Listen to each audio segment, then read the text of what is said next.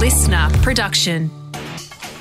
Good morning, sports fans, and welcome to The Scorecard. I'm Liam Flanagan, and this is your fast, fun, week-ending hit of sport for Friday, the 6th of August. Today, could an investigation force a crow into retirement? The gold medals that have put us within touching distance of our greatest Olympic performance ever, and why the drink has put the Bledisloe Cup even further out of reach for the Wallabies. But first, Team Australia has been flying at the Tokyo Games. We're so high right now. We're sitting fourth on the overall medal tally. We've equalled our greatest ever haul of 17 gold medals, and we've still got chances to make this our most successful Games ever. But yesterday's Olympic roller coaster left us with some bruises, as called on our official Olympic broadcaster, Channel 7. Australia led by 15 in the second quarter, but it is all over here. And a dominant performance by the United States, and they've prevailed here by 19 points. It's 97-78. The Boomers will have to change their team mantra of gold vibes only to bronze vibes, please, after Team USA dismantled them in the semi-final, leaving their hopes of claiming a first ever men's Olympic medal in basketball resting on a bronze medal playoff against the Luka Doncic-led Slovenia, after they lost to France in the other semi. Unfortunately for the Matildas, their medal hopes were snuffed out completely. Sam Kerr, very, very deflated. You can see that she's just given absolutely every ounce that she had. A high-scoring affair, as heard on Channel 7, saw the Matildas trail the US 3-1 at halftime, but ultimately go down 4-3. But there was a silver lining when Sam Kerr netted this one in the 17th minute of the game. Great chance here. Ford has Kerr right through the middle. Sam Kerr, equaliser for the Matildas. There's that celebration for Sam Kerr, who becomes Australia's greatest ever goal scorer outright. Number 48 for her country. That's why she's the GOAT. But last night was the real kick in the teeth. The world number 1 ranked Kookaburras going for gold against the world number 2 ranked Belgium in the men's hockey final. With the teams unable to be split at full time, it was off to a penalty shootout. Can Jake Wetton beat Van Ash? He's confronted. Delivers again. It was just his night.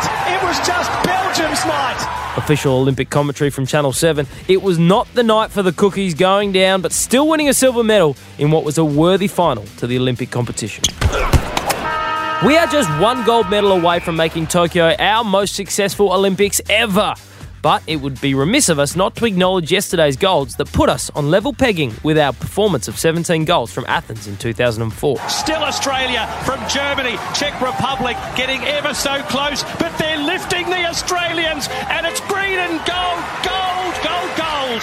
Fantastic. Maybe the shock gold of the entire Olympics as John van der Westhuizen and Tom Green won in the men's double kayak, defeating the world champion German team. And what about this? Before the Olympics, Van der Westhuizen and Green had never competed together on the international stage before. We have a very unconventional chemistry. It makes people feel awkward, but not me. So that was number 16. And then came number 17. Keegan, put your hands up, throw your board down. You are doing the whole of Australia proud. Australia's Keegan Palmer winning gold in the men's skateboarding park final and making history at the Games. I'm so grateful that I was able to do it for Australia. It means the world to me because it's where everything started for me, and I'm so grateful and I just can't believe it. And no, I haven't accidentally played a clip of an American winning gold. That is Keegan speaking to Channel 7. He was born in the United States, but moved out to Australia as a youngster and now proudly reps the green and gold. And while those golds got us to 17, do not miss Taliqua Clancy and Maria Faye Atacha del Solar in the women's beach volleyball final today at 12:30, where they take on the US and attempt to make Tokyo our best Games ever. If you mean the time when we last won the Bledisloe Cup, not really. But a quick Google tells me we haven't won the thing in 19 years. So will 2021, with all its swings and roundabouts and lockdowns and drama, will 2021 be the year the Wallabies win back that beautiful big silver trophy from the All Blacks? Tell him he's dreaming. Yeah, it hasn't been the ideal preparation after 3 Wallabies players were banned from playing in the first of the 3 Test series for breaching the team's alcohol policies. Or, in layman's terms, let's get pissed! Marika Korobidi, Ponifa Masili and Issa Naisarani were all stood down for tomorrow's first test for drinking beyond the agreed time. Coach Dave Rennie commented that, "We are building a culture of working hard for each other and being accountable for our actions. On this occasion, these 3 players haven't lived up to that, and we've taken a very clear stance." He's hoping the Wallabies don't have to drown their sorrows after the first Bledisloe Test match tomorrow at Eden Park, although at least those 3 players will be well practiced. Too much drinking is keeping the Wallabies off the park, but Adelaide Crows forward Taylor Walker will miss this weekend's showdown against Port for a much more serious reason. It follows a report that he allegedly used a racial slur whilst attending a Sandford game. But while Tex won't play this weekend, Caroline Wilson, speaking on Footy Classified on Channel 9, believes this incident could rule Walker out for a lot longer. If Taylor Walker is found to have made these comments, he has signed another 1-year deal with the Adelaide Crows. I can't see much future for Taylor Walker, I've got to say. I think this could be the end of his career. And that is your Fast Fun week-ending hit of sport. I'm Liam Flanagan. Enjoy your weekend. Catch you Monday for another edition of The Scorecard.